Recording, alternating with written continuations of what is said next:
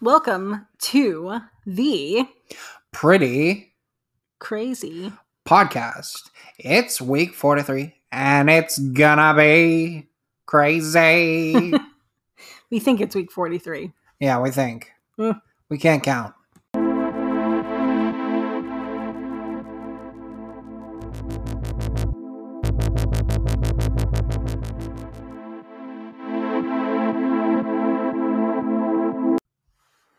So this week, it was requested by Mr. Jason over here Yeah? to do Kurt Cobain's Weird Death. Oh, Kurt Cobain.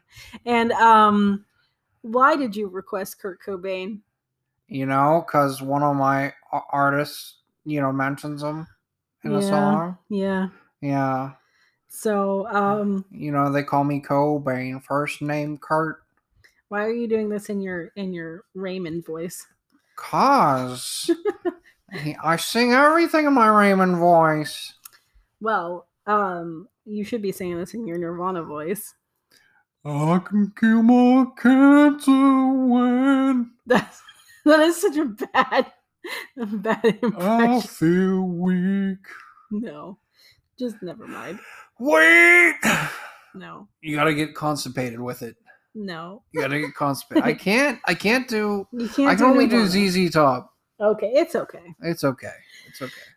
So, most of the people my age or older, were alive for.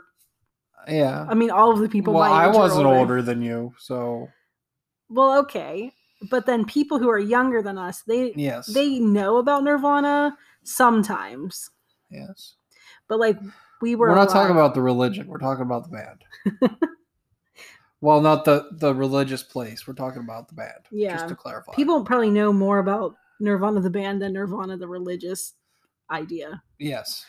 But just because, this is a rehash of events, I'm going to go through Kurt Cobain's life. Okay. Because some things like maybe you don't know. Yeah, let's go through his life. Let's see how he lived. And the reason how he rocked, man. How he rocked. And the reason that we're doing this is because everybody knows that Kurt Cobain committed suicide at age 27 in 1994. Yeah. But there's some questions about that. There are, aren't there? So we will get to that. But I wanted to do the whole story normal, and then we'll put our tinfoil hats on and jump directly into conspiracy. Oh, yes, we will. Tinfoil on. So I do want to say that most of my information came from Wikipedia, but everything had sources, and all of the sources seemed to match what I remembered. Yeah. I mean, granted, I was 5 in 94, but like my mom is a huge Nirvana fan. Yeah, and so, everything seemed to click with what you remembered. Yeah, what I remembered, and then like what people have said. And like I lived it, so it makes sense. Yeah. But yeah, Wikipedia has all of the sources listed, so if you want to go on there, it's an interesting read. But this is kind of something that everybody knows, but it's kind of compiled in a certain way. And then the second half of the episode, the conspiracy part, is directly from a documentary called Soaked in Bleach, which I will talk about in a bit. Okay. But yeah, so this part's all from Wikipedia, so you can read up as much as you want. You can go down rabbit holes, do your thing. Yeah, because I mean, like, it's just about his life. Yeah. It's not like... This is like factual about his life. They're going to lie about his life. Well, maybe they would. Well, I mean... There are some things that are a little fuzzy. It's not like he banged Courtney Cox or anything. Like, anything famous like that, Oh, wait. Fudge. Courtney Love, not Courtney Cox. Oh, some Cox. You got the wrong Courtney. I got too many Cox. There's only one Cox, and it didn't even happen. I know. Okay, so Kurt Cobain was born in Aberdeen, Washington in 1967. Okay. So he's 2 years older than my mom. Okay. And at 14, Kurt got his first guitar, and he eventually began writing his own songs after doing some cover songs, obviously. Yeah. And he actually played as a lefty. Oh, that's interesting. Yeah. So did he have a left-handed guitar? Did you see that? Or did he play a right-handed guitar lefty? I'm not sure. I feel like he didn't have a lefty guitar. I think it was just a right Because lefty guitars are rare. But he did write with his right hand because he was forced to. Oh, that would make sense. Like if you're a writer, you would write down with your right. Yeah. But I mean, a lot of writers still write with their right hand, and pick with your right hand. And it's interesting. Have a pen still. So in 1985, Kurt Cobain formed a band called Fecal Matter. Yeah. That is so teen. Right? Like, so 1980s. Let's call it Shit Stain or something like that. No. It has to be Fecal Matter, guys. Fecal Matter. And it was right after he dropped out of high school whenever he did that. And then soon after, it disbanded in 86. Disbanded. Dislodged. Disbanded. He met Chris Novoselic and got him to join in with his band. Yeah. Now, in the documentary I watched, they said they had like a shit ton of different names. Haha, shit ton. Yeah. Different names like Penchucap and Bliss. But eventually they ended up with a band name Nirvana. Oh, why'd they choose that? He was a pretty spiritual dude. Okay. He liked like the Buddhist and he was Christian and stuff, so he liked to kind of mix them together. Yeah. Buddhist. But I mean, Buddhist, if you think about it, is just a very peaceful religion. Yeah. So I mean, if you incorporate that into a regular, like secular type of. Yeah, I think if you take teachings from one religion and incorporate them into another religion, there's nothing. Like Buddhism is just one of those ones that's very like self-reflecting. Yeah, meditating, calm. That you can incorporate into. Except for when they self-immolate and stuff, that's not so calm. Well, that's just a form of protest. Yeah, or whenever they reach self-actualization. Yeah, but we're not talking about. We're not talking about that today. Just let it burn, like Usher. So they started touring together, but this Nirvana was not bringing in crowds very well. Okay. And they had a rotating list of drummers. So a guy named Chad Channing joined the group. Ooh. And they released the album Bleach in 1989. Ooh. This album didn't do well. No. He was fired, but he was replaced by Dave Grohl. Oh, well, some guy named Dave Grohl. Which, if anybody knows anything about alternative rock, he was later part of Queens of the Stone Age and the Foo Fighters. What if I say I'm not like the others? What if I say like the others? Was that his audition into Nirvana? And then they're like, no, you can't sing. You just play the drums. Well, in Queens of the Stone Age, he was the drummer too, right? Yeah. He was just the singer in the Foo I don't Fighters. know why. Like, if he could sing like that, like, so it's a different type of sound, though. Yeah, it wouldn't have worked with Nirvana style. Yeah. But don't get me wrong, but he can sing. Oh yeah, and the Foo Fighters, I mean, Queens of the Stone Age was very big, but Foo Fighters was huge. Yeah. But neither of them even like compared to Nirvana. No. I'm not saying it definitely would have detracted from Nirvana. Yeah. But So in 1991, their second album came out, and that was the album that had "Smells Like Teen Spirit." Yeah, and so actually right now, if you do not know Nirvana songs, pause this, go listen to a couple of them. Smell in the roses. And then you can come back to this, because I don't want you listening to the rest of the story without knowing some Nirvana. Yeah, get a little feel for the voices. Get a little feel for the voices. Because it's important to know, like, exactly, like... Get the spirits, the lyrics, the... Yeah. The... So, like, the Nirvana mood kind of, like, helped set the scene for Seattle grunge music, which happened in, like, Well, all of grunge. Well, they were part of a couple of bands. Yes, but grunge is a section of alternative rock, which also helped lead to like Pearl Jam and kind of like the flannel wearing, pot smoking Seattle lights. What are Seattle people called? Seattlers. Oh, I thought you were saying satellites. Seattleites. You couldn't say it. I like Seattleites. I like Italians.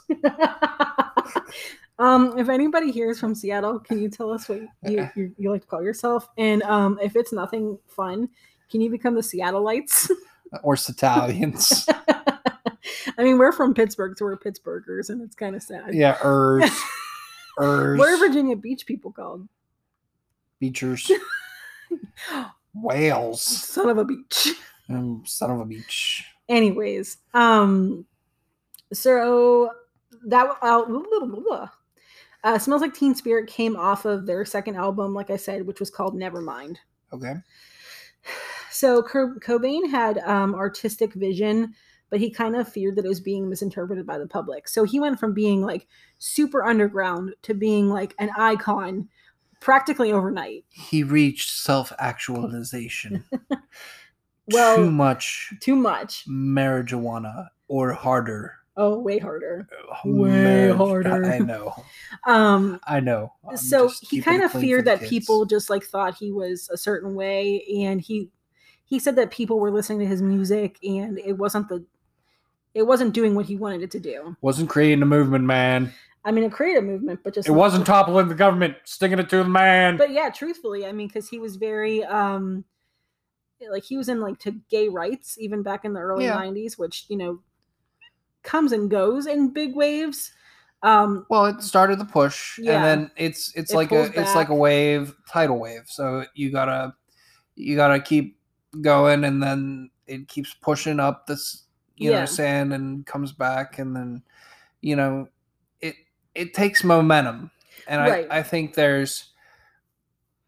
it's kind of like you lose energy after all that pushing for a while, and then you got to keep pushing. And then you kind of have because, like, if you could push, just keep growing and force, then things would get done a lot easier. But people get tired really, really quickly. Yeah, and I think that, you know, we're finally at a point where it's getting to the top of the pyramid. Yeah.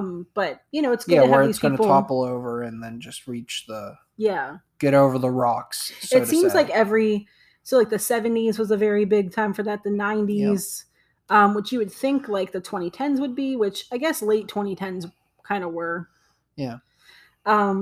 It's been a weird decade, and then we're not even in that decade anymore. It's been a really weird decade for the 2020s so far. And we're going to count it. So we're going to have to change this decade so that we never remember. We're going to have to make it a good decade, guys.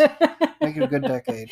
This podcast is going to change the world because of this Nirvana podcast right here. Yes. This podcast, this Kurt Cobain podcast right here. And I also want to warn you guys that this one might be long because we're only 2 paragraphs in. Okay, so he also he had addiction, depression, and stomach pains, which we'll talk about. And then stomach pains. No, like that's like a big thing. Yeah, but that's weird to throw in with the other ones. Oh, but that's part of the reason for it. Yeah. And he also was married to Courtney Love. Yeah. We'll go back into that a little bit later. And then she was in a band called Hole. Yep. Which was kind of like a female grungy band. Yeah, they were like again, if you don't know, pause this and go listen to Doll Parts. Yeah, I'm trying to think of like an equivalent. Pretty Reckless, kind of. No, they're not as big as Pretty Reckless. They were huge. Okay, maybe not. I don't know. Not as big as. My mom is like a weird music person who's obsessed with music. Yeah. So she goes. Your mom goes into weird like niches, and then you think they're bigger than they are. That's true. But I mean, they don't get me wrong, they were famous. I would compare them to like the Pretty Reckless, except for I think that Pretty Reckless has a better voice. Yes. Their Hole is like a 2-hit wonder. Although I couldn't name the 2 hits.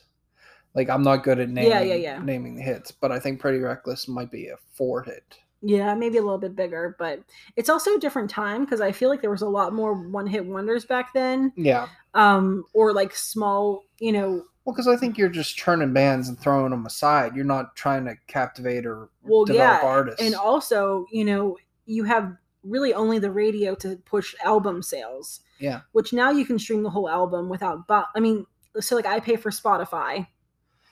Yeah. And I can listen to any album I want at any time.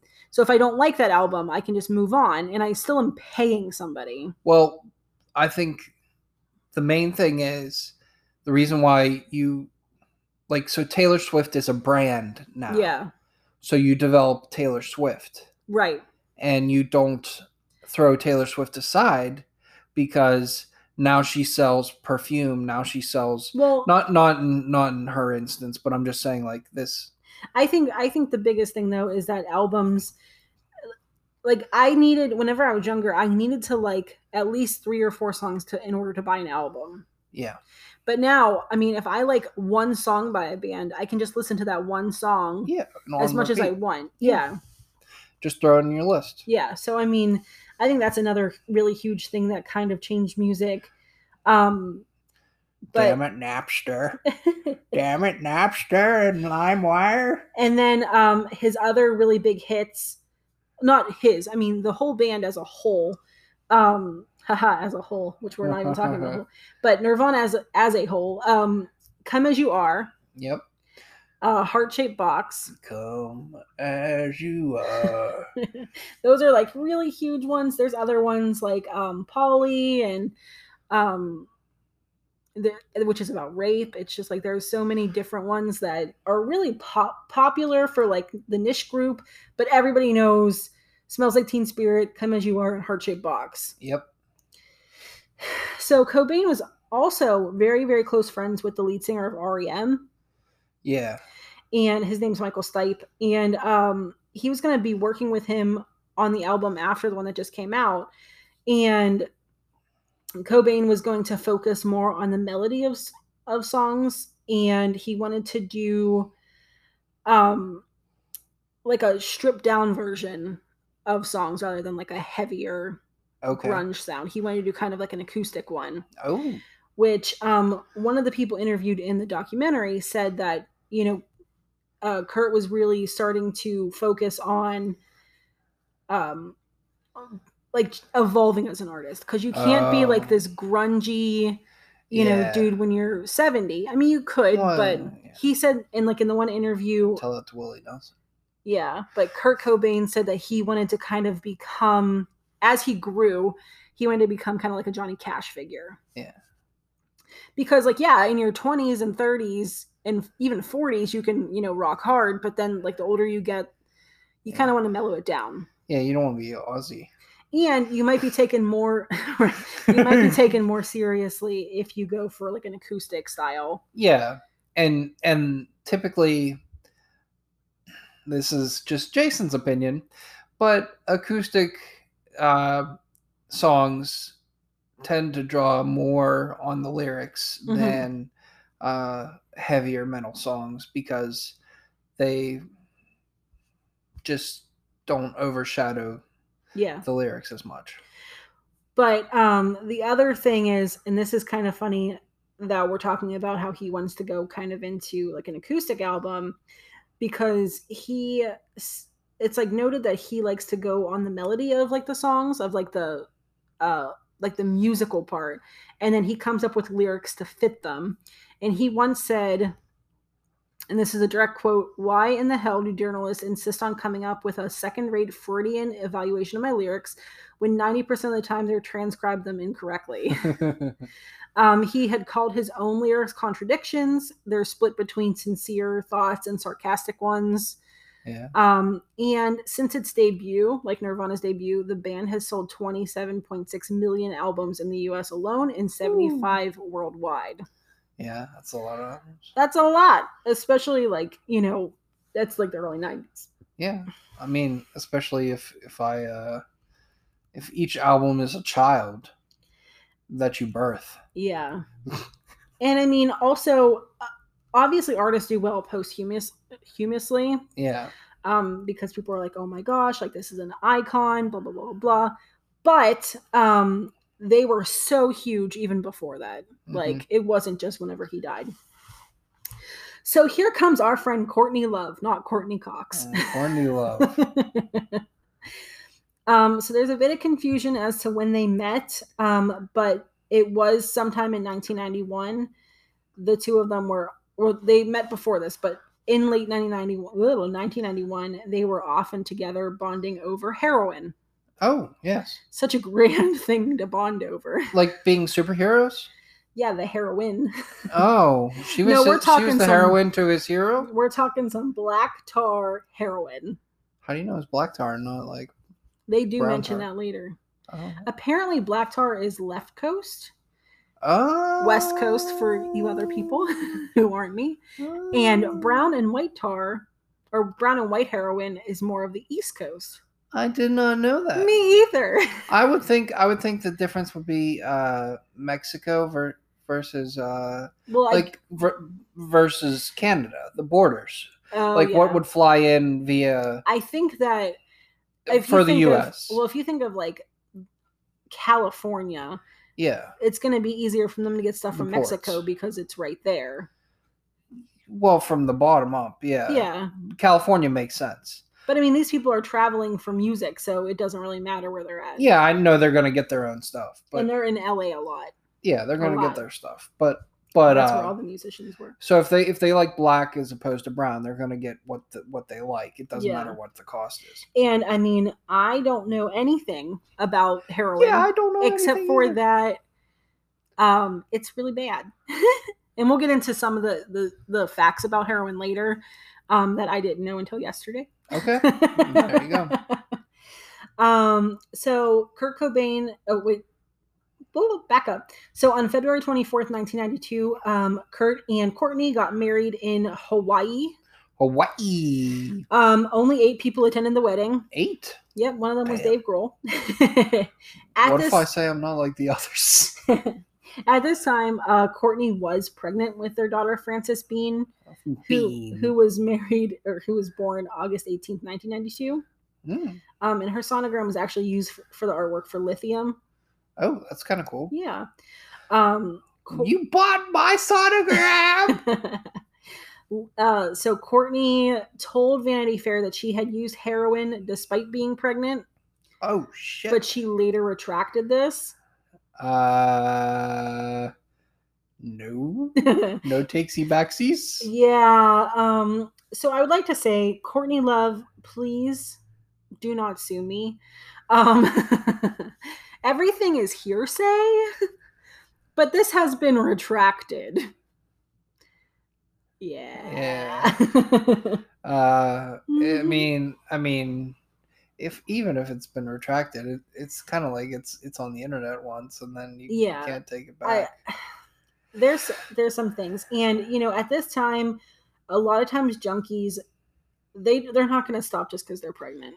I know that's terrible, but they're not. Well, and they'll inject it through the umbilical cord too, or it does. Like a lot of times, babies are born addicted to heroin. But there was actually no sign that the baby was addicted to heroin when she was born. That's good. So even if she did take it when she was pregnant, hopefully it was early enough in the pregnancy. And Frances Bean is an adult now, and I mean, because she would be 2 years young or 3 years younger than me. Yeah. So she would be 28, and she's fine. Yeah. So that's good. Yeah, that's good. So even if she did use heroin during pregnancy, it luckily did not kill or distort Frances Bean at all. Frances Bean. I don't know if her name is Frances Bean or Frances and then Bean is her middle name, but everything always says Frances Bean. So I think it's like 2 first name type of thing. Like my grandma was Sandra Lee. I don't know.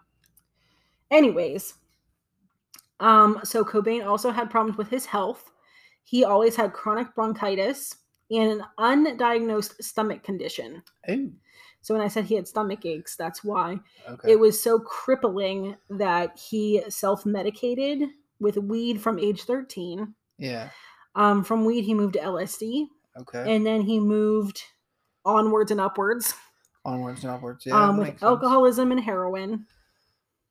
And probably everything else under the sun. Now, alcoholism kind of doesn't make sense because wouldn't that develop an ulcer or something? Well, so would heroin. Okay. this is Yeah. what I don't know. Yeah. So any of these hard drugs, besides probably weed, would mask the pain, but probably make the condition worse. Yeah, for the time that you're high. But apparently, towards the end, he did get diagnosed with something, and they treated it. And he said he hadn't had stomach pains for a whole year. Oh. The way that this Wikipedia article read, it kind of sounded like the heroin was what he, used to make it feel better. However, in a couple of things I read, they said that it was treated. He finally got treatment for it. And as somebody who has a terrible stomach condition, I understand. Like, there are some times that it is debilitating. Oh, yeah. And mine isn't even like that extent. So he first tried heroin in 1986, and he used it sporadically up until 1990 when he became an addict. He said that he used it 3 days in a row, and it got rid of his stomach pain. Okay. He OD'd for the first time after Nirvana performed on SNL, and Love ended up resuscitating him. And then in July of 1993, he OD'd again, but this time Love injected him with naloxone or something, yeah. Which revives them. Yeah. And this brings us to the events leading up to his death. Yeah, so this is kind of like a couple of. We're gonna start about a little bit over a month before his death. So on March 1st, 1994, Cobain was diagnosed with bronchitis and then laryngitis as well, while he was in Germany, and they flew him to Rome for treatment. I don't know why they wouldn't just stay in Germany. Be blessed by the Pope. So that was on March 1st, and then Courtney joined him on March 3rd, and on that day, he overdosed on champagne and Rohypnol. That's a weird, bubbly, rapey combo. And Rohypnol is roofies for everybody. Yes. We had to verify that because I didn't want to spew incorrect facts. If it's got R in the name, no. Rapey's the game. I thought so. Rohypnol, I mean, obviously it would be like, it's a benzo, so it makes you feel good, which is why people use it to spike your drink. But it is interesting that he would overdose on that mixed with champagne. So there are some conspiracies that maybe there were some more crushed up in his champagne. Yeah. And he took a couple to feel better, but then somebody added a little bit extra. And hoping that would do the job. So he was rushed to the hospital, and he stayed there for 5 days. And when he was released, he returned to Seattle. Now, they said... So, just sorry to interrupt, but if we're pointing to poison is this, just note that this is kind of close to poisoning guys and girls. Yeah. And everybody else. It's an interesting theory here. So we're just of some stuff that pointing happens. out that the first attempt is poisoning. So I want to come back to that. Yes. Because there's a couple of thoughts I have about this particular event. Yes. And I want to say that posthumously, Courtney pointed to this event as a suicide attempt. Yeah. The Roman doctor disagrees. Yeah. And some friends will say this was definitely not a suicide attempt. And other friends said, yes, it was. No, I mean, all right, if you're gonna... Well, wait, let me add one more thing. Okay, go for it. Apparently, according to Courtney, he had consumed 50 pills. 50 pills. All right. But according to the doctor, that was not true. All right. Well, the doctor is right. Let's just put that out there. Doctor's is an impartial party. But I would like to say that Courtney said that he took 50 to 60 pills. He might have taken 5 to 6, which might not have killed him. And she's like exaggerating by 10 times. Which is still a fuck ton. Yeah. We will come back to this. Okay. Because this is an extremely important moment. There's no way he took 5 to 6, if I had to guess. I mean, he does heroin. Know. So but 5 to I take 4, ibuprofens. No, but candy. I think it's meant to be the 1 or 2 is meant to knock you out. Yeah, but he does heroin. Well, yeah, but I could see him taking a handful, but 50 to 60, you have to literally be shoving them in your face. Yeah. I mean, imagine taking 50 pills. You need a funnel for that. You need them to be crushed and a funnel. Yes. Okay, so it's just something to think about. Yes. Keep it in your minds, everybody. On March 18th, Love called Seattle police, and she said that Cobain was suicidal and locked in a room with a gun and pills. Oh, man. He insisted that he was not suicidal and that he was just hiding from his wife. Oh. They did take his guns away at this point. Well, yeah, they should. That's good for... Yeah. Even if he's hiding from his wife. This is that's an interesting little area there because it's kind of like this could lead either way. Yeah. On March 25th, there was an intervention planned for Kurt, and he was very angry, and he actually locked himself away again. Oh. But the next day, he checked into Exodus Recovery Center in LA. Yeah. And on March 30th, the next day he arrived on March 30th. I guess he locked himself away for a couple of days. But anyways, while he was there was no indication he had any suicidal thoughts, that he was depressed, and then he was not negative at all. Yeah. In fact, Frances Bean visited him, and there's videos of him playing with her. Oh. In like a very happy mood. Yeah. Maybe he's just happy to be away from the bitch. Yep. So that night, Cobain went outside for a cigarette and scaled a 6-foot fence. And I just need a cig. Just want to sing. And he took a taxi to LAX and then flew to Seattle. I'm just gonna have a cig. I'll be right back. Bye. Bye. Another weird fact is that he got on the plane and Duff McCuggum from Guns N' Roses. I'm sorry, I don't know how to pronounce his last name. I know there's Duff from Guns N' Roses, but I don't know how to say his last name. He said that he sat next to him and he seemed very happy, which was weird because Kurt had a severe personal animosity against Axl Rose, probably because Axl Rose is an asshole. That's probably true, and I mean, stealing his thunder. But he said that he seemed very, very happy, and after the fact, Duff kind of said like he should have known there was something wrong. Yeah. But on April 2nd and 3rd, he was spotted around Seattle. And then on April 3rd, Courtney Love contacted Tom Grant, who is a PI, to find her husband, which we will get into him because that's who Soaked in Bleach is all about. Yeah. And then on April 7th, the band pulled from Lollapalooza. Oh. Which would have been about $10 million. Oh, shit. Yeah. And then we're going to get into that too. And then on April 8th, his body was discovered in his Lake Washington home by an electrician. Oh, man. He saw very little blood and the shotgun was pointed at his chin, so he called the police. There was a suicide note. Again, we will discuss this.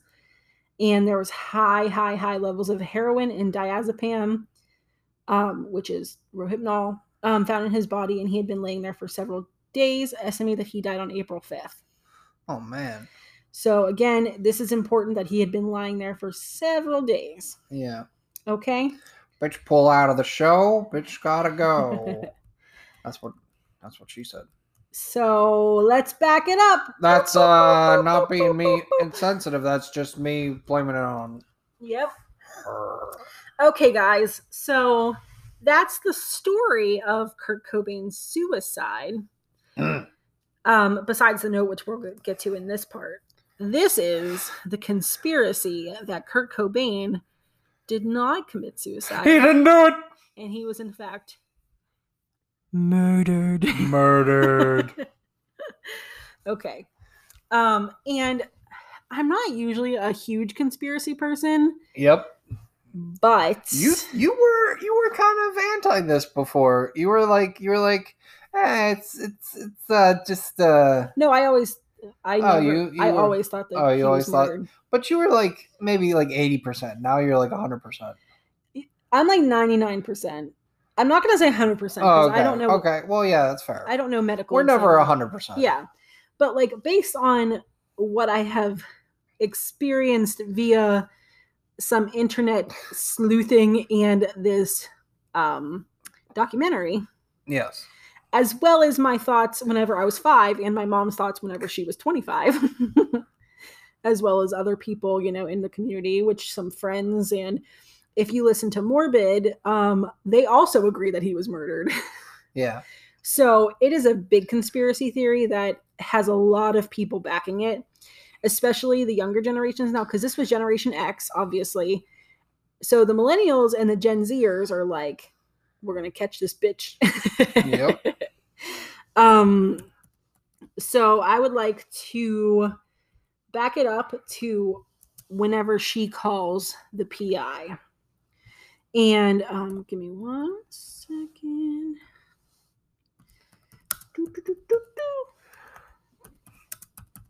Singing the pretty songs. Pretty songs. This is what I do. Yeah, you just tootle along. I just tootle along. Okay, so soaked in bleach, and I also want to say that I turned on this documentary, which is a big one, and it came out recently. I think it was on Tubi, maybe. And the production company is Montani Productions, which is my parents' last name. And my dad's like, oh yeah, well, like we have family out in California, so they probably produced it. So awesome. There you go. If they are a relation to my father, super badass. Cool. But I recommend this. I do recommend this a lot. It is kind of like a docudrama because they use actual phone call footage, like phone calls, but then they also have like actors playing the parts. Yeah. You okay, Sophie? Yeah? Okay. You wanted to come out for this part of the story. Yeah, she's got her tinfoil hat on too. Okay. So on April 3rd, Courtney Love calls Tom Grant, who was just in the paper or in like the white pages or the yellow pages, children. That was how we got around before Google. Use your fingers to walk through the yellow pages. I'm doing the finger motion, guys. You can't see this, but I'm doing the finger motion. How can you tell people how old you are without telling them how old you are? We used to use the white pages. Mom, hang up the phone. I'm trying to use the internet. I was at the age where we used the white pages and the internet. I am 31. Okay, so the reason that Tom Grant is considered a pretty good source is he had a history of law enforcement, and he was a cop and everything. And then when he retired, he became a fully licensed PI. And he tries to apply logic and not set predeterminations. And I also want to note he was hired by Courtney Love. Yeah. He was not hired by Cobain's family. Okay, so then he also recorded every single conversation. Every conversation. Everyone. He had like hundreds of tapes. Okay. So whenever she calls, it's on Easter Sunday, it's April 3rd, and says her husband is missing. And she said, if you leak this to the press, I'll sue the fuck out of you. Well, I mean, makes sense. Yeah, but why would he? Right. Well, I mean, yeah. They're like two of the biggest celebrities at the time. True. So he met her at the Peninsula Hotel on the 4th, and she tells Tom that she called the credit cards companies to try to shut off the cards because he bought 2 tickets on American Airlines. Now, I want to say, I was writing notes while I was watching the documentary, so if something doesn't make sense, I'll hopefully try to remember how I explained it or how it was explained. Yeah. And she said that she thought he might have been going to go visit Michael Stipe from REM, but didn't understand why he had 2 tickets. Probably one for him and one for his daughter. Well, his daughter was like 2 and like was in Seattle. Oh, my bad. My bad. Yeah, it's okay. But then she brought up that while he was in Rome, he said he wanted a divorce in a letter. And she thought that he was having an affair with her band member or having an affair with his drug dealer, Caitlin, who lived in Seattle. Okay. So she, like, this is all over the place because this part was kind of all over the place. Well, yeah. She was very heavily drugged at the time. Yes. So she also planned to leak a story to the news that she had OD'd, that Courtney had OD'd herself. Okay. So that it would draw Kurt out of hiding. Oh, so that he'd care. Quote, care. Yeah, and saying that all publicity is good publicity. And she said that her album was coming out later that week and it would sell so many records. Which, that's a weird thing to say. Actually, I want to see when the records were actually coming out. That is a weird thing to say. So, Live Through This came out April 12th, 1994. Holy shit, you don't delay it because of your husband's passing? 4 days after her husband is dead. I think you can get a stop for that, can't you? I think so. I mean, the stores would have the physical inventory, so maybe not, but I don't know, but I mean, they could say, like, due to Kurt's passing, we're gonna wait a week. But yeah, so she had an album coming out in 1994, and that was supposed to be like a huge deal because their album before was in 91. But their big one, Celebrity Skin, came out in 98. I'm looking at it right now. That's yeah, the only reason I know this. But Live Through This, yeah, came out 4 days after. So that's... Live Through This. Isn't that ironic? Isn't that ironic?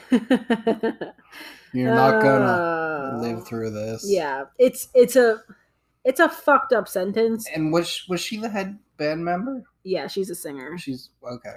So, it was a weird thing to say at the time, but it's even weirder now. Yes. To me. And to probably everybody else. To my pointy hat that I'm wearing. But she said, like that it would sell a lot of records if she, OD'd. She was also extremely upset about Lollapalooza. Well, yeah, I mean, that's fair. That is fair. Wait, the reason she was so upset, and she kept mentioning this over and over again, was that they had originally asked Hole to play, but then they booked Nirvana instead. That's not fair. And, well, I guess she turned it down for Nirvana to play instead. Like, they turned it down so that Nirvana would have a shot at it. Which Nirvana would have the shot first. But apparently they asked Hole to play first. Yeah, that's what she said. My ass, they did. But when Nirvana was pulling out, all she kept saying was it was $9 or $10 million he was walking away from, and we could have had that. We could have had that. Well, that's true. Yes, but your husband's dead. Well, no, at this point, her husband's just missing. Yeah. So Courtney decides, and she tells Tom, like, don't tell anybody, like, don't report this to anybody. But then she goes and files a missing persons report under Cobain's mom's name, Wendy O'Connor. Okay. Yeah. She said the reason she did this is because no one would take it seriously if she called. I understand that. You still shouldn't do that, but, like, I understand, like, oh, I'm Kurt Cobain's mom and I'm reporting him missing, rather than I'm his wife who he doesn't want to speak to right now and we're not doing well. Yeah. So where was I at? Okay, so then she knew that he had bought a shotgun the day before he went into rehab, and when he didn't show up at Caitlin's hotel, the one who they thought he was having an affair with, they decided to start looking in hotels. So this is just buying his normal drugs. Yeah. So, and this is Tom meets up with his friend named Dylan Carlson, with Kurt Cobain's friend Dylan Carlson. And Courtney tells them to look at the nicer hotels first. and brushed off any surveillance at the Washington house. Yeah. She's like, oh, you don't need to go up there. He's not going to be up there. There's no reason for you guys to go up there. And she said the reason that they don't need anybody up at that house is because their friend Callie, aka Michael DeWitt, was watching the place, and he was like a live-in nanny for Frances Bean, but also a former ex of Courtney's. Oh. Yeah, there's some weird shit.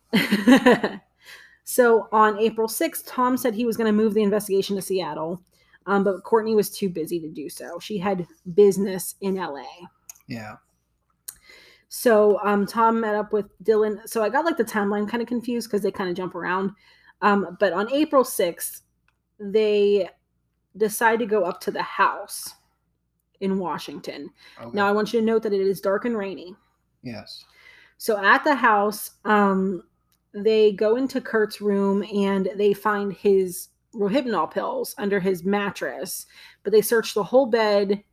There's nothing there. Yeah. And then they also like they're like looking for the gun and looking for him. Yeah. Because the gun is actually registered to Dylan because they knew that Kurt couldn't put it in his name because they were afraid they were going to take it again. But the reason Kurt wanted to get a gun was because there was intruders at the house. Yeah. So he wanted to get it for protection. That's what they said. And then Dylan said that he was obviously one of Kurt's best friends, and he was not suicidal. He said the OD in Rome was completely accidental. It was not a suicide attempt. And if he believed that he was suicidal, he would have never bought the gun. Yeah. So the doctor in Rome also said it was not a suicide attempt, that there was not 60 pills taken, which we already talked about. Yeah. So they went in, they only found the pills, and then when Tom was getting back in the car, he's like, is there anywhere else we need to look? And Dylan said no. So Tom was under the impression that they searched the entire house. But they didn't. So later they were out looking at hotels. They went to the more like Fleabaggy ones at this point, and like his friends were interviewed and said like, yeah, he would much more likely stay at like a cheaper motel than like a really expensive one because that wasn't his scene. Yeah. So Courtney calls back and says on the 7th, could you go back and look for the shotgun in a hidden compartment in the room? And again, nothing. But this time they find a note from Callie on the steps saying like, hey dude, I didn't realize that you were in the house, and like it's really fucked up or something like that. I couldn't find a copy of this note. And if you probably watch it, you might be able to, hear more of it. But it was weird because it was not on the steps the day before when they went. Yeah. But then it was on the steps on the 7th. So it's weird because of the timeline. If we think about it, if he was dead on the 5th, which we'll talk about, why was this letter there on the 7th? Yeah. And the note sounded really weird. So when they were reading it off, it just sounded like not like a note that you would write. It sounded like Callie wrote it, but it was like a forced note, like kind of covering tracks. Yeah. Backwards, like, hey man, like it's weird that you're at the house and reason I didn't let you in that room. Yeah. So then on April 8th, Dylan and Tom were heading back to the house and they stopped to get gas, and Dylan made another phone call. And during this time, Courtney wouldn't talk to Tom at all. He would only talk to Dylan. Okay. She would only talk to Dylan. And so Dylan was acting kind of funky too. So it's kind of hard to tell exactly what was going on via these conversations. Now, Dylan is a severe heroin addict at this time. Okay. He is still alive now, but this time of his life, he probably can't even remember most of it because he was so fucked. Yeah. So somebody called the electrician and said, like, hey, you need to come do some work on this house, which is also weird because, like, nobody was there, really. Well, and yeah. Callie might have been there, but, like, so Gary Smith is the electrician. He went to do some work in this room, which was, like, above the garage. Yeah. and they called it the greenhouse room because it was all glass. And he looked in, and he saw a body laying on the floor, and he saw a shotgun and a little bit of blood. Oh, man. Just a little bit of blood. Yeah. So they heard, the police came, and then the French doors were locked to the room. But it was one of those locks that if you turn the lock, you can pull the door closed behind you. Yeah.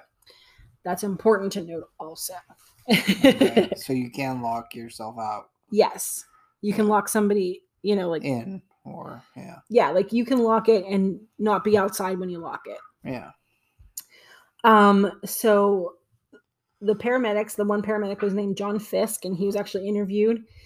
He said there was a shotgun laid in the lap, a pool of blood, but he did not touch the body because it was clearly dead. There's no reason to contaminate the crime scene because this person is dead. Yeah,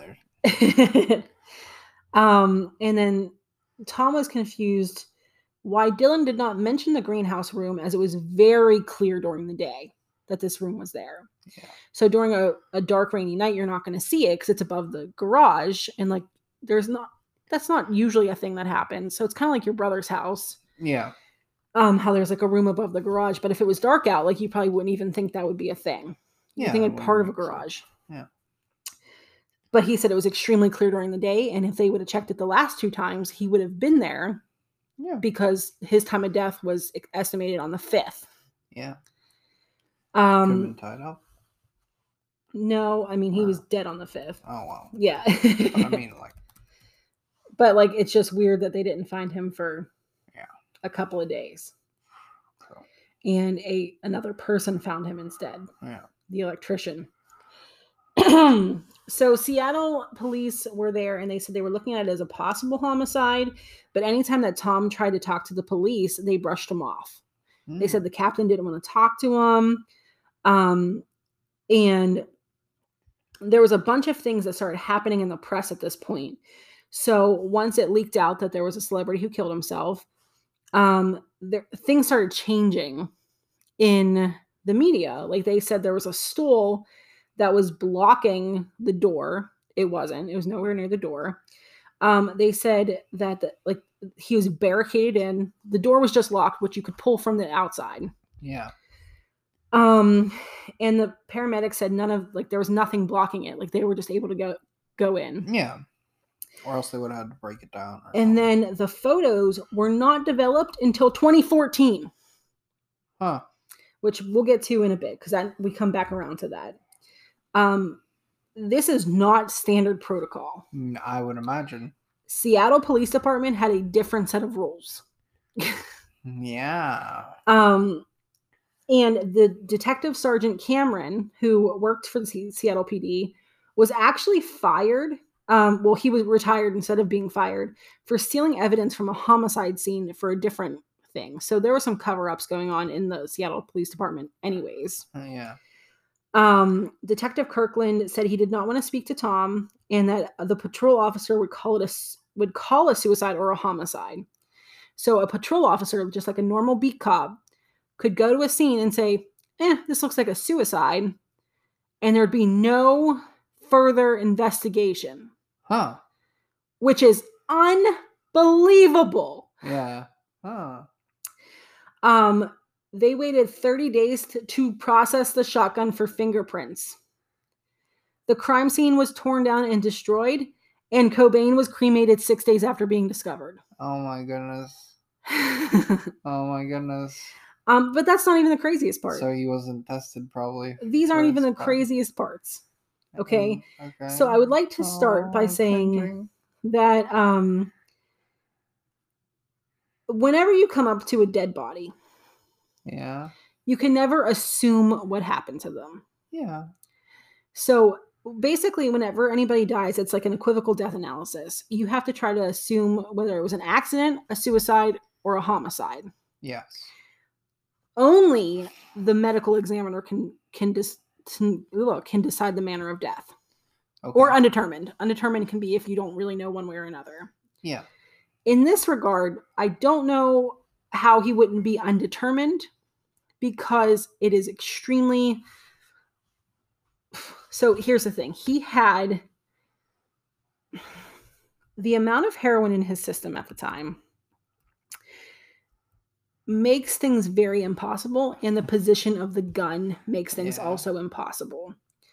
So heroin is extremely toxic. Everybody knows this. Yes. Don't do heroin, kids.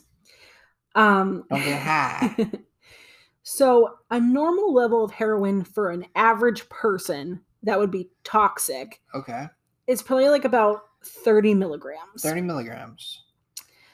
Which would make your blood alcohol level like 0.2. Okay, that's pretty high. Pretty high. Because think about how much alcohol does. Yeah. So the heaviest users, their toxic levels are about 60 milligrams, which would mean his blood heroin level would be like a 0.419. Okay. He had 1.52 milligram per liter, which is more than triple. I think it's exponential, isn't it? From what you're telling me, that's more than even triple. Well, he would need 225 milligrams. Okay. So 60, 225. Yeah. Yes. Yeah. The amount of that toxicity. Okay, so the way heroin works is it's shot into your vein. Yeah. And the reason it is shot into your vein is because the vein goes directly to your heart, and your heart goes directly to your brain. Yeah. And we're talking 7 seconds tops. Yeah. Everybody's heard like you can die from a bad OD in 7 seconds. Okay. It's not like whenever you snort cocaine or this is injected. So we're talking seconds. Yes. That level, if it didn't kill him, would render him unconscious. Yes. Almost immediately. Yes. Because it would have to be a steady stream, pretty much, of pure heroin, like just replacing the blood. Right. Like it's just so while he is doped up on 3 times the toxicity level of the most severe addict, which we'll go and say he's the most severe addict. Yeah, we'll say that. 3 times that level. He rolled down his sleeves. He put away his heroin kit, including the needles and the rubber to, pinch off his nerve. Yeah. Put it away in his kit, took the gun, placed it upside down, positioned it into his mouth, and shot himself. Properly, yes. Properly. He did not blow off his face. He had a small exit wound. Yes. This is some shit that you would see of success is on 0. TV. I was like, this is. Maybe he reached Nirvana. This is not possible. So, maybe he reached Nirvana. That's a good name. Maybe he reached No, let's not do that one. Yeah, let's not. But then, so the other confusing part, besides a suicide note, which we're going to get to, is the gun. Okay. So, shooting yourself with a rifle is hard. Yes. It is extremely long-barreled. Everybody knows what a rifle looks like. Yeah. So, what he did, and this is important because what happens sometimes whenever you shoot yourself, there's this thing called a cadaveric spasm. And what that is your body kind of goes into a very quick version of rigor mortis, which rigor mortis sets in later. But it's not rigor mortis. It's a spasm. Oh, is that where it wraps around the gun? And it is a death grip. Yeah, so it rips around the trigger. Well, this one, it wraps around the barrel. Oh, okay. So yeah, where he's holding it. Now it's wrapped around the barrel with the gun upside down. Yeah. Okay. Which would make sense if he did shoot himself, because he probably wanted to steady the gun into his mouth. Yeah. However, here's the thing. Where the shell comes out is to his right. Yeah. But the shell was on his left. Yeah. So either one, the gun flipped around upside down in his hand, which goes against the cadaveric spasm, and his wrist does not move that direction. Yeah. Or the shell ricocheted off of somebody or something standing next to him. Yeah. Or was placed. So say somebody was standing next to him and the shotgun shell hit them in the stomach. Yeah. I mean, because that's not going to do much. No. And then ricochet to the other side of him. Yeah. That's probably not going to be something that you think about. Yeah. When staging a scene. Yeah. So we have physics saying no. Yeah. And we have toxicology saying hell no. Hell no. And then we're going to get linguistics in here to say, what the fuck is this? I don't even. Letter. So the suicide note, this is kind of a... And it's going to be pretty obvious because we have lots of writings from him via his music and his other spoken words and other written. So this is where it gets complicated because half of the experts say inconclusive. Okay. Half of them say it's not him. Well, not him at the bottom. This is very important. Yeah. The last 4 lines are not him. Yeah. And me personally, I'm going to explain why I think the last 4 lines are also not him. Okay, so this is a suicide note. It's to Boda, which is his imaginary friend growing up. Oh, okay. I know that's really weird, but that's who it's to. Okay. And this is written on the back of an IHOP placemat, one of those paper placemats. Yeah. It's written on the white side of that in red pen. Okay. Sure. Because you have that around your house, right? Just IHOP placemats. Well, no. To Boda. Speaking from the tongue of an experienced simpleton who obviously would rather be emasculated infantile complainee, this note should be pretty easy to understand. Ugh. All of the warnings from the Punk Rock 101 courses over the years since my first introduction to the, shall we say, ethics involved with independence and embracement of your community has proven to be very true. I haven't felt the excitement of listening to as well as creating music along with reading and writing for too many years now. I feel guilty beyond words about these things. For example, when we're backstage and the lights go out and the manic roar of the crowd begins, it doesn't affect me the way it did for Freddie Mercury, who seemed to relish in the love and adoration from the crowd, which is something I totally admire and envy. The fact is, I can't fool you. I can't fool any of you. It simply isn't fair to you or me.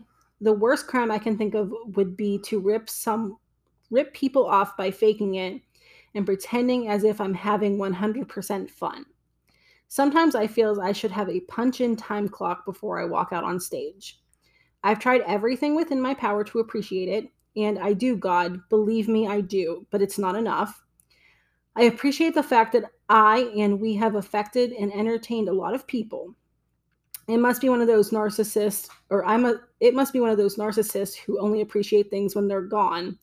I'm too sensitive. I need to be slightly numb in order to regain the enthusiasms I once had as a child. Over the last 3 tours, I've had much better appreciation for all the people I've known personally as fans of our music, but I still can't get over the frustration, the guilt, and the empathy I have for everyone. There's good in all of us, and I think I simply love people too much so that it makes me feel too fucking sad. The sad little sensitive, unappreciative Pisces. Jesus, man. Why don't you just enjoy it? I don't know. I have a goddess of a wife who sweats ambition and empathy, and a daughter who reminds me too much of what I used to be. Full of love and joy, kissing every person she meets because everyone is good and will do her no harm. And that terrifies me to the point where I can barely function. I can't stand the thought of Francis becoming the miserable, self-destructive death rocker that I've become. I have it good, very good, and I'm grateful. But since the age of 7, I've become hateful towards all humans in general, only because it seems so easy for people to get along with that I have empathy. Sorry, my alarm went off. Only because I love and feel sorry for people too much.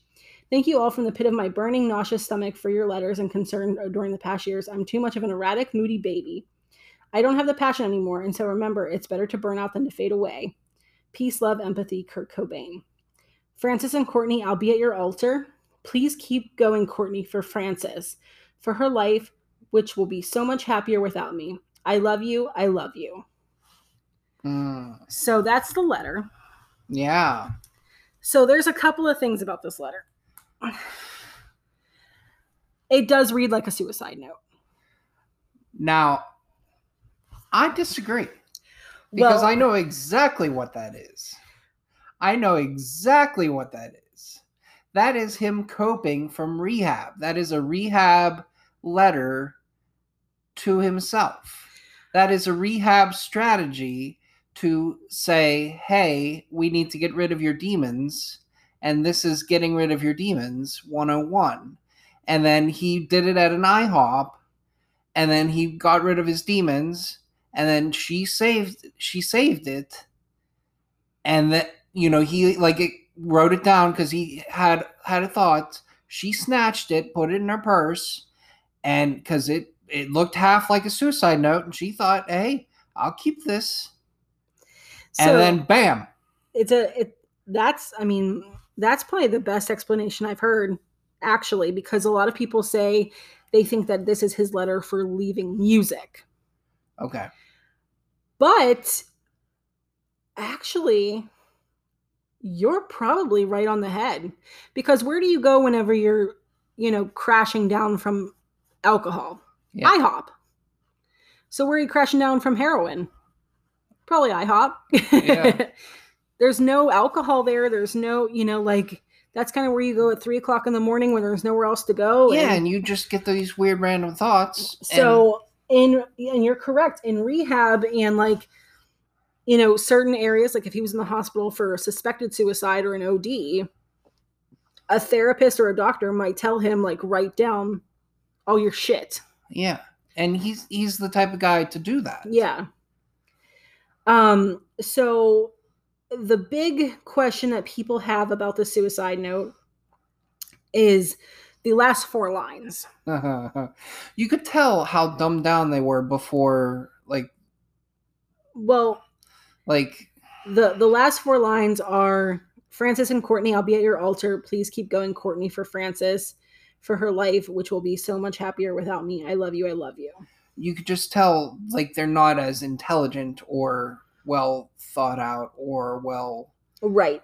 And I'm going to post a picture of. Yeah. And even of the notes. Yes.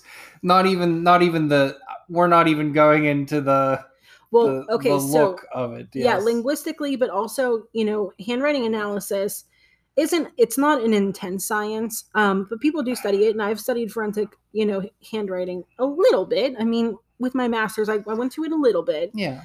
But his handwriting is very small in all of it. Yes. It's very concise, and it is very eloquently written. Yes. To almost the most pretentious degree. Like a notebook. Yeah, notebook. And that like a journal, which is why I got that. Right. Now, the end of it is written in very big lettering. Sloppy. Very sloppy, which you could say, maybe he had already... Childish, kind of. Maybe he already ingested some heroin. Yeah, you could argue that. But it's very off-putting when you look at it. Now, this is important because we're getting to a really interesting part here. So Tom, in all of his dealings, like I said, he records everything. So Rosemary is, her name is Rosemary, and she was Rosemary Carroll, and she actually was their entertainment lawyer. Yeah. Kurt and Courtney's. Okay. Now, her part in the story is very important, but I also want to say that in the documentary, she sent a cease and desist letter to Tom once she found out that he was recording her. Oh. They still put this stuff in the documentary, though. Oh. I don't know what California's laws are regarding, recordings, but they put it in the documentary, so I'm going to use it. It's probably his property. Yeah, but you know how, like, wiretapping laws. Yeah. So Rosemary Carroll knew both of them, and apparently Kurt and Courtney had called her separately. Kurt asked to remove Courtney from the will. Yes. He was done with her. And Courtney called and asked for the meanest divorce attorney possible.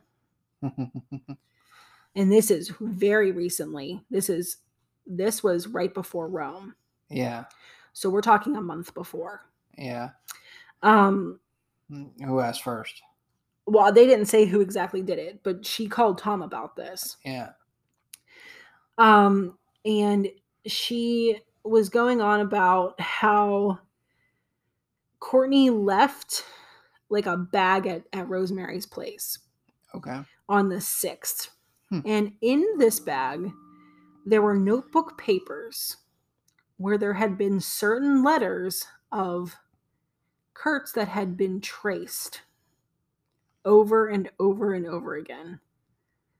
Like she was trying to learn his writing style. Oh, that's creepy. And then as soon as she mentioned this, that's when Rosemary was like, "Are you recording this?" And Tom goes, "Yeah, I record everything." And that's whenever she sent the letter. Oh. So she didn't want anybody to know that this was happening. Like that she was helping Tom kind of nail Courtney to the wall. Yeah. So the suicide note, again, the last 4 lines are like stereotypical. Like, I love you, I can't carry on anymore type of thing. Yeah. So it was a very weird thing. And especially that, like, she had that notebook paper. And if you look at the letter, you can see hesitation marks. And the one mark that I noticed is, here, I'll show you on the computer. Yeah. If you look down, it's the last line, and it's "so much happier without me." Look at the letter E in me. Yeah. You see how there's 2 bumps there? Yeah, it's like a W almost. Well, it's like she or he was stopping and then started the line again. Like, knew it wasn't a long enough line. Yeah. There's some lettering differences. The spacing seems a little bit different, but they're words that have been previously written before. Yeah. And it was in that notebook, those words, like Francis. So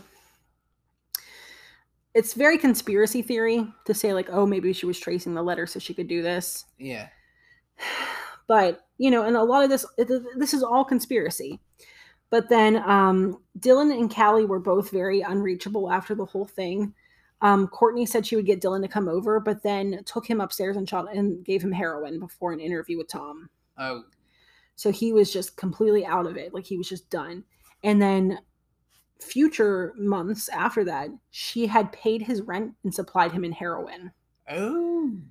So if he knows something, he's not gonna tell. Roll. And then Callie had been, in rehab and was unreachable. But Courtney and Tom were on the phone, and like Courtney was saying, like, I think that, you're gonna be apologizing to me whenever, this all comes out differently. And then Tom sent a letter saying that it was suspicious and like he was leaning towards, her being the suspect. Yeah. And she said, well, I think Callie knows more than he's letting on. Like, he must have heard the gunshot or something and didn't say anything. Yeah. So now she's putting Callie at the crime scene at the time. And then there were some copycat suicides happening all over the world. So at least 68 known cases. after Kurt committed suicide, people started committing suicide across, the world. Yeah. So Tom really wanted to stop that, and he thought maybe if they could show that it was murder, that people would stop memorializing it and idolizing it. Just a couple of extra things. Just like a quick rundown. So on March 30th, Kurt bought the Remington shotgun. He flew from Seattle to LA. He went to Exodus Rehab. And then when at rehab, Courtney calls looking for Kurt 13 times. But she told Tom that it was only once. Whenever he got out of rehab, whenever he snuck out of rehab, he decided to fly to Seattle rather than meet up with his wife, who was 10 miles away from him. He visited Callie and Jessica in his bedroom on the 2nd, and then that was the last time anybody saw him. And Callie spoke to Courtney 8 times that day. On the 2nd. And then on the 3rd, Courtney does not mention that Callie had seen Kurt at all whenever she said his husband has been missing since he got out of rehab. Yeah. So, and like one final thing was like the FBI expert that they talked about was said that if you want to get away with murder, you're going to kill a junkie. Yeah. So, there's so much more to it. I recommend watching the movie, the docudrama Soaked in Bleach. It was very good. It definitely cemented my tinfoil hat onto my head. Little super glue on there. A lot. Yeah.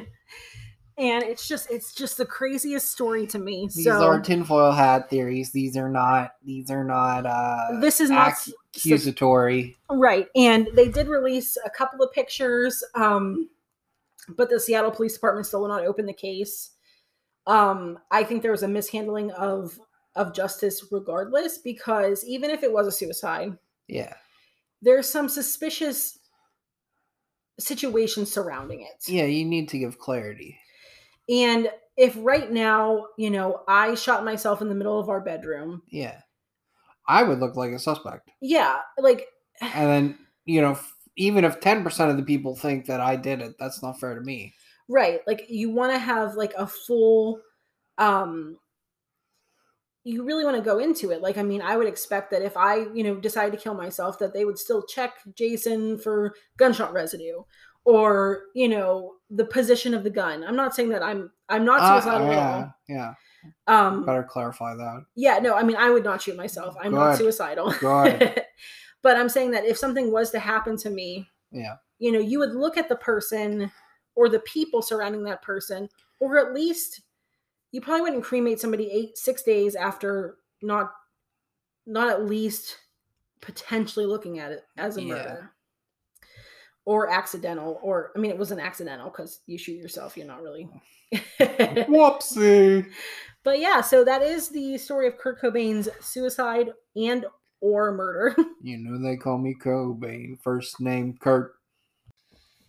And in this corner, it's Jason.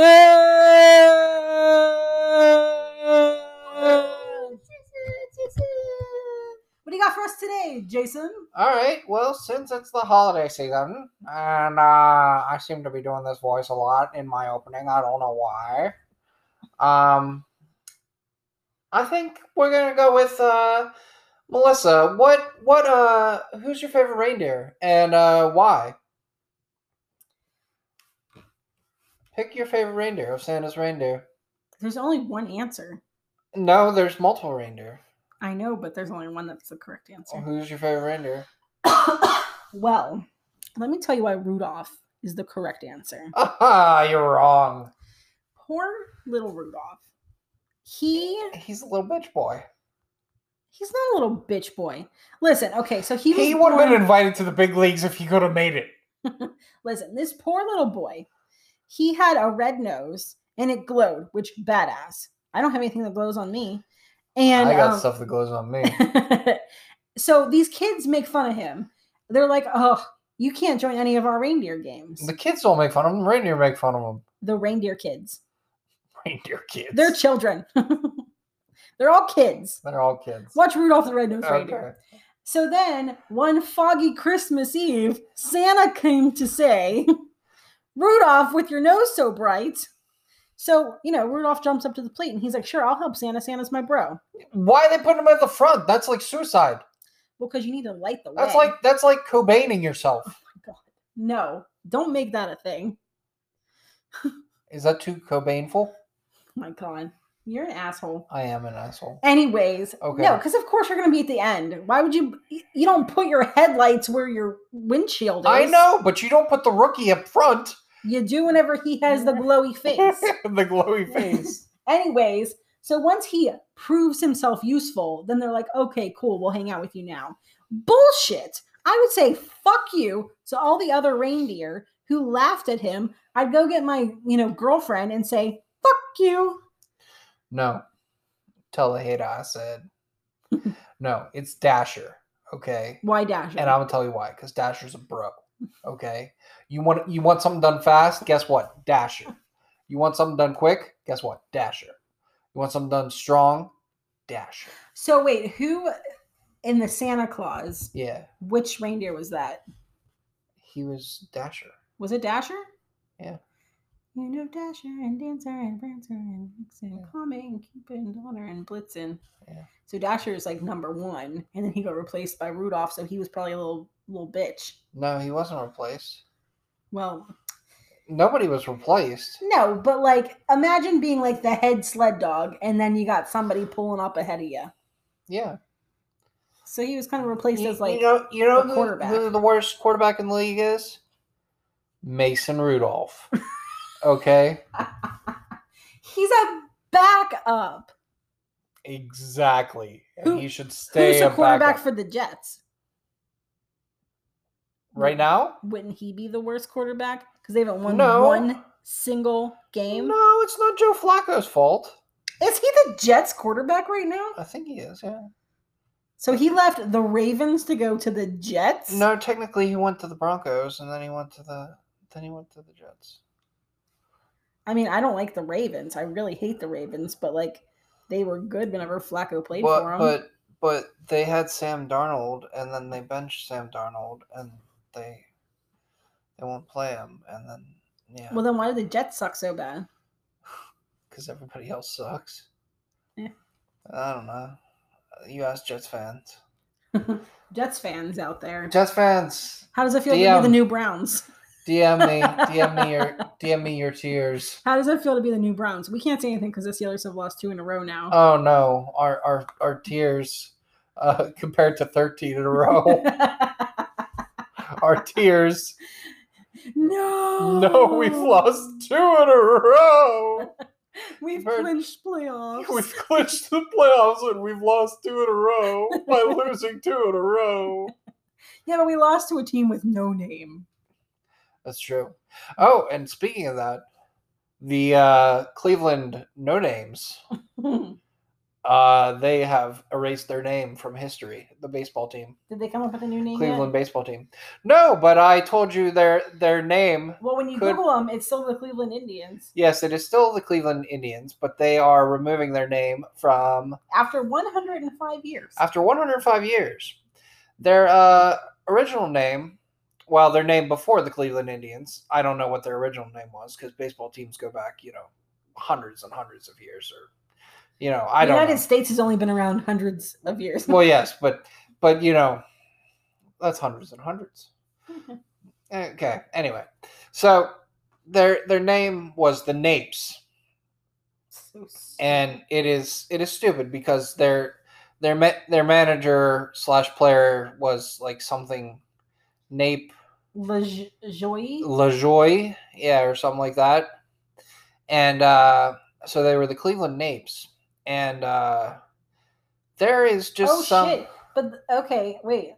Their 72 championship drought is the longest in baseball. I thought that was the Pirates. No. We won in 72 or I know, but I didn't realize somebody had not won. No, it used to be the Cubs 105 years. Yeah, they have not won since 1948. Maybe changing their name will bring some luck back. Yeah. Yep. Okay, so what else you want to talk about? So I think I want to talk about what's your favorite chocolate? If you had to have a box of chocolates, Like, if life was a box of chocolates, do you mean like what brand or what kind of chocolate? Or like, well, not like what kind of chocolate or like what flavors with the chocolate? I am not particular. You can expand on your box of chocolates. Well, anybody local to Pittsburgh knows that Saris is just. I mean, I haven't been to Europe, but like Saris is delicious. You can't get much better. And then whenever we were, I mean, you could literally milk a cow and like put it fresh. Well, apparently, like Belgian chocolate is just like. Yeah, amazing. But you would have to milk the cow fresh and then like pasteurize it like on the spot. But like, so in Canonsburg, PA, where Mr. Jason is from, well, you're from 84. We're famous for two things: chocolate and Perry Como. Perry Como's from there? Yes. That's cool. Yes. Huh. That's what we're famous for. That's cool though. I didn't know. Well, that's why I know. West Allegheny's only famous for like semi-pro athletes. Well, so Ringgold is famous for Joe Montana. Yeah, who's related to my aunt. Yeah. That's yeah. Yeah. Yeah. Anyways, so Sarah's chocolate. But so like every year, Jason's dad gets us like a giant box of it. Yeah. And doesn't he get us both boxes, or does he just get us one? Yeah, both boxes. And I always try to eat the nuts ones before Jason can get to one. No, you can't. That's nutty if you tried to do that. But my favorite ones are actually chocolate covered pretzels from them. Yeah, I feel that. But I'm still not complaining. No, even like the ones that have like weird strawberry inside. They're weird, but they're not wrong. They're not wrong. Like the off-brand ones are wrong. Yeah. These ones aren't. And then, but when we were in Mexico, the cacao there. Yeah, that was good. Like we actually made our own chocolate. Yeah, with blood. Not with blood. That's how they used to do it. That's how they used it. We didn't make it with blood. They don't make it with blood anymore. I made mine with blood. You didn't make yours with blood? When we were in Mexico, Jason thought he was being like super badass. And like we had like mole. Yeah. So we made mole and put it on like a fresh taco shell and like a corn taco shell that was brand new. But they also had habaneros in this fuck. So the guy was like, put one drop. What do you think Jason did? Not one drop. And then he started hiccuping and coughing and sweating. 7 dropos. I don't know drops in Spanish, but I know 5 to 7. That was 5 or 7. 5 to 7. Oh, I think so. Oh. No. But it was several drops between 5 and 7. So he starts sweating profusely. He starts coughing, and the whole group is laughing at me. And then he hiccuped for like the next 15 minutes, which I don't know why, but like Jason hiccuping makes me irrationally angry. It does. Like whenever he hiccups around the house, I will like just stare at him and like say like, "Are you gonna What did you do? Are you gonna get rid of them? Are you gonna get rid of those? I don't know why it bothers me. Are you gonna drink some water? It bothers me so much. Can't you just like swallow some water? I will literally like walk across the house to get him a glass of water for him to get rid of his That should be my new call. Hiccups. That should be my new call. I'm thirsty. Hiccup. It's just such an obnoxious hiccuping sound. Well, I'm sorry that I've disturbed you with my love. It's just such a weird thing, but I do get like I know that it's irrational, but I get so angry. What's your favorite chocolate? Well, so I obviously love Saras's, so we're not gonna. Yeah. Saris is number one, so we're not gonna go over that because same reasons. Yeah. But I love Almond Joys. Oh yeah, I love Almond Joys. Oh yeah, I remember. I ate the rest of those little peppermint patty things. Yeah. Oh, that's sad. It tastes a little bit like toothpaste, but yeah, that's why I don't like them. I ate the rest of them. That's why I don't like peppermint and chocolate together so much. But Andy's candies are okay because they don't taste like toothpaste. Yeah, like your peppermint patties kind of taste a little bit like toothpaste. Yeah, I don't like them. But I ate the rest of the bag. You remember Oreo cereal? No. So they had Oreos that were mixed with Cheerios, basically. That it was basically an Oreo mixed, like the outside layer of the Oreo, the fudge. Oh yeah, outside layer, and it would all get caught in your teeth and everything. So when you went to brush your teeth, it was the nastiest mess ever, because you'd have this chocolate mess. Because you brush your teeth after you eat your cereal, right? So no, I brush my teeth before I eat breakfast. What's the point of that? What's the point of ever brushing your teeth then? You're just gonna eat again. Well, you might as well brush it after your first meal, because... Wouldn't your first meal taste like shit? No, it tastes fine, and then you just... Ew, I cannot stand my mouth, like, when I first wake up. I can't stand your mouth either. Don't they feel fuzzy when you wake up? It down there, bud. Huh. It's... Yeah. But it's kind of like, oh, that chocolate taste is like, yeah. So my other favorite chocolate is probably like a Twix, because I like that chocolate and that like fudgy. What about Kit Kats? And I like Kit Kats. I like Kit Kats. But I'm kind of sad because I haven't tried like all the 150 flavors that they have. Like if they had a sampler box. The mint one was really good. Well, I didn't know. So, did you know that Kit Kats are made from crushed Kit Kats? I told you that and you didn't believe me. I didn't believe you. Kit Katception. It's like between the layers of wafer is Kit Kat. Yep. That's been grinded. No waste. No waste, Kit Kats. Grinding. Okay, well, I think we've done this long enough. Yeah, it's been a good time. So, I hope everybody enjoyed the Kurt Cobain story. Maybe I changed your mind on his suicide. Maybe. And by me, I mean... Maybe you have actualized yourself and reached Nirvana. Maybe I have. Well, next week is... The week before is like a couple of days before Christmas. Ding, fries are done. Ding, fries are done. Ding, fries are done. And then for Christmas, we will be picking up my cousin, and he will be our new roommate. Oh, we could have a third host. Sometimes. I feel like he's not going to do this every week. Yeah, he'll be the bah humbug. But we'll have Nick on a couple of them. But yeah, we got the place ready, and he will be our new roommate come Christmas. Oh boy. We're going to bring him back with us. Oh boy. We're bringing back a baby boy. A big baby boy. He is 23. Big baby boy. So, yeah, we are soon to grow by one more. Oh, our family's going to grow up. Just start calling him Hans. Hans. I should. Baby Hans stroke his hair. It's like, you'll soon grow into quarterback. He is a very strong, large German man. German man.